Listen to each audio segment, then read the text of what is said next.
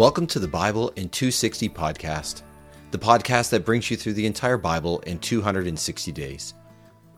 Have you ever wanted to read the whole Bible but struggled to do so? This podcast is meant to help you do it. With 15 to 20 minute episodes per week, you will hear the entire Bible read to you. There will also be occasional brief notes to help explain context, as well as a concluding question or thought to consider. So welcome to the Bible in 260 podcast, your journey through the Bible in 260 days.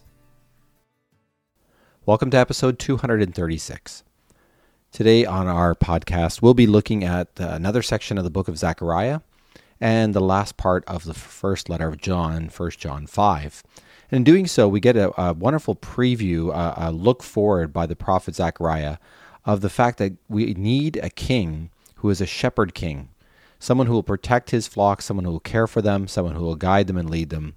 Not like earthly kings who misuse their power, and not like shepherds who run away at the first sign of danger. That Jesus is the true shepherd king we need and is the one predicted here in Zechariah and described in 1 John 5 as well. So let's have a look at these passages today and see what it tells us about Jesus the shepherd king. Zechariah chapter 9. This is an oracle, the Lord's message concerning the land of Hadrach, with its focus on Damascus. The eyes of all humanity, especially of the tribes of Israel, are toward the Lord, as are those of Hamath also, which adjoins Damascus, Tyre, and Sidon, though they consider themselves to be very wise. Tyre built herself a fortification, and piled up silver like dust and gold like mud in the streets. Nevertheless, the Lord will evict her, and shove her fortifications into the sea. She will be consumed by fire. Ashkelon will see and be afraid. Gaza will be in great anguish, as will Ekron, for her hope will have been dried up. Gaza will lose her king, and Ashkelon will no longer be inhabited. A mongrel people will live in Ashdod, for I will greatly humiliate the Philistines. I will take away their abominable religious practices. Then those who survive will become a community of believers in our God, like a clan in Judah, and Ekron will be like the Jebusites. Then I will surround my people to protect it, like a guard from anyone crossing back and forth, so no one will cross over against them as an oppressor. For now I myself have seen it. Rejoice greatly, daughter of Zion. Shout, daughter of Jerusalem. Look, your king is coming to you. He is legitimate and victorious, humble, and riding on a donkey, on a young donkey, the foal of a female donkey. I will remove the chariot from Ephraim, and the warhorse from Jerusalem, and the battle bow will be removed. Then he will announce peace to the nations. His dominion will be from sea to sea, and from the Euphrates River to the ends of the earth. Moreover, as for you, because of your covenant relationship secured with blood, I will release your prisoners from the waterless pit. Return to the stronghold, you prisoners, with hope. Today I declare that I will return double what was taken from you. I will bend Judah as my bow. I will load the bow with Ephraim, my arrow. I will stir up your son, Zion, against your sons, Greece, and I will make you, Zion, like a warrior sword. Then the Lord will appear above them, and his arrow will shoot forth like lightning. The sovereign Lord will blow the trumpet and will proceed in the southern storm winds. The Lord of heaven's armies will guard them, and they will prevail and overcome with sling stones. Then they will drink and will become noisy like drunkards.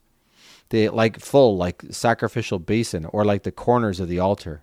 On that day the Lord their God will deliver them as the flock of his people, for they are precious stones of a crown sparkling over his land. How precious and fair! Grain will make the young men flourish, and new wine the young women. Ask the Lord for rain in the season of the late spring rains, the Lord who causes thunderstorms, and he will give everyone showers of rain and green growth in the field. For the household gods have spoken wickedness, and soothsayers have seen a lie, and the dreamers have disclosed emptiness, and give comfort in vain. Therefore the people set out like sheep, and have become scattered, because they have no shepherd. I am enraged at the shepherds, and will punish the lead goats. For the Lord of heaven's armies has brought blessing to his flock, the house of Judah, and will transform them into his majestic warhorse.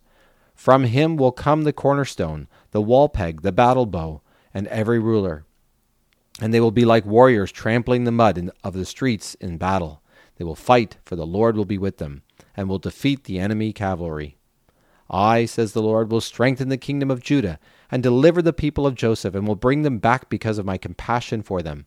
They will be as though I had never rejected them, for I am the Lord their God, and therefore I will hear them.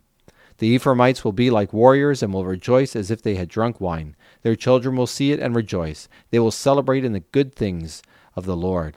I will signal for them and gather them, for I will have already redeemed them. Then they will become as numerous as they were before. Though I scatter them among the nations, they will remember in far-off places. They and their children will survive and return. I will bring them back from Egypt and gather them from Assyria. I will bring them to the lands of Gilead and Lebanon, and there will be not enough room for them. The Lord will cross the sea of storms and will calm its turbulence. The depths of the Nile will dry up, the pride of Assyria will be humbled, and the domination of Egypt will be no more. Thus I will strengthen them by my power, and they will walk about in my name, says the Lord. Open your gates, Lebanon, so that fire may consume your cedars. Howl, fir tree, because the cedar has fallen. The majestic trees have been destroyed. Howl, oaks of Bashan, because the impenetrable forest has fallen. Listen to the howling of the shepherds, because their magnificence has been destroyed. Listen to the roaring of young lions, because the thickets of the Jordan have been devastated. The Lord my God says, shepherd the flock set aside for slaughter. Those who buy them slaughter them and are not held guilty. Those who sell them say, blessed be the Lord, for I am rich. Their own shepherds have no compassion for them. Indeed, I will no longer have compassion on the people of the land, says the Lord, but instead I will turn every last person over to his neighbor and his king. They will devastate the land, and I will not deliver it from them. So I began to shepherd the flock destined for slaughter, the most afflicted of all the flock. Then I took 2 staffs, calling one pleasantness and the other union, and I tended the flock. Next I eradicated the 3 shepherds in 1 month, for I ran out of patience with them, and indeed they detested me as well. I then said, I will not shepherd you. What is to die, let it die, and what is to be eradicated, let it be eradicated. As for those who survive, let them eat each other's flesh. Then I took my staff pleasantness and cut it in 2 to annul my covenant that I had made with the people. So it was annulled that very day. And then the most afflicted of the flock who kept faith with me knew that it was the Lord's message. Then I said to them, if it seems good to you, pay me my wages, but if not, forget it. So they weighed out my payment, 30 pieces of silver. The Lord then said to me, throw to the potter that exorbitant sum of which they valued me. So I took the 30 pieces of silver and threw them to the potter at the temple of the Lord. Then I cut the second staff union in 2, in order to annul the covenant of brotherhood between Judah and Israel. Again the Lord said to me, take up once more the equipment of a foolish shepherd. Indeed, I am about to raise up a shepherd in the land who will not take heed of the shepherd headed to slaughter, will not seek the scattered, and will not heal the injured. Moreover, he will not nourish the one that is healthy, but instead will eat the meat of the fat sheep and tear off their hooves. Woe to the worthless shepherd who abandons the flock. May a sword fall on his arm and his right eye. May his arm wither completely away, and his right eye become completely blind. As we work through this book of Zechariah now, chapters 9 through 11, just there, we notice that there's going back and forth, and I hope you caught that. There's a good shepherd who's representing God, who ultimately is Jesus, the one who this prediction from Zechariah 9 is spoken of when Jesus rides a donkey into Jerusalem. That's straight out of Zechariah chapter 9. But then there's these other shepherds, these earthly shepherds, who are supposed to know better, who are supposed to actually take care of the flock, but who keep doing everything opposite of what they meant to be doing. They kill the sheep instead of care for them. They don't feed the sheep or tend to them.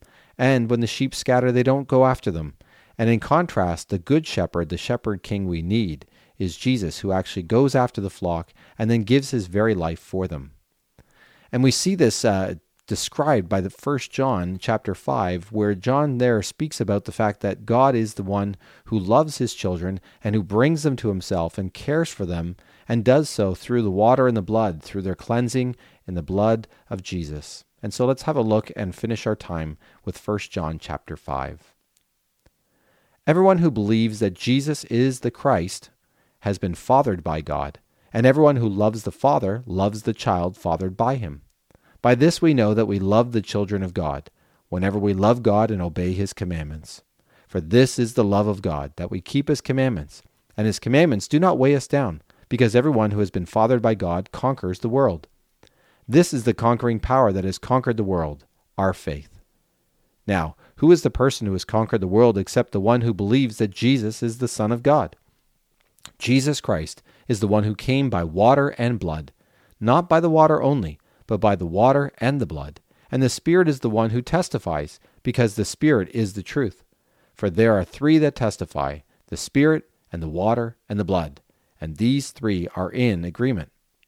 If we accept the testimony of men, the testimony of God is greater, because this testimony is the testimony of God that he has testified concerning his Son. The one who believes in the Son of God has the testimony in himself, and the one who does not believe God has made him a liar, because he has not believed in the testimony that God has testified concerning his Son. And this is the testimony. God has given us eternal life, and this life is in his Son. The one who has the Son has eternal life. The one who does not have the Son of God does not have this eternal life. I have written these things to you who believe in the name of the Son of God, so that you may know that you have eternal life. And this is the confidence that we have before him, that whenever we ask anything according to his will, he hears us. And if we know that he hears us in regard to whatever we ask, then we know that we have the requests that we have asked from him.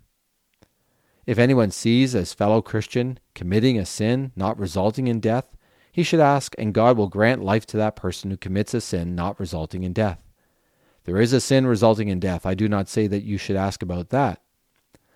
All unrighteousness is sin, but there is sin not resulting in death.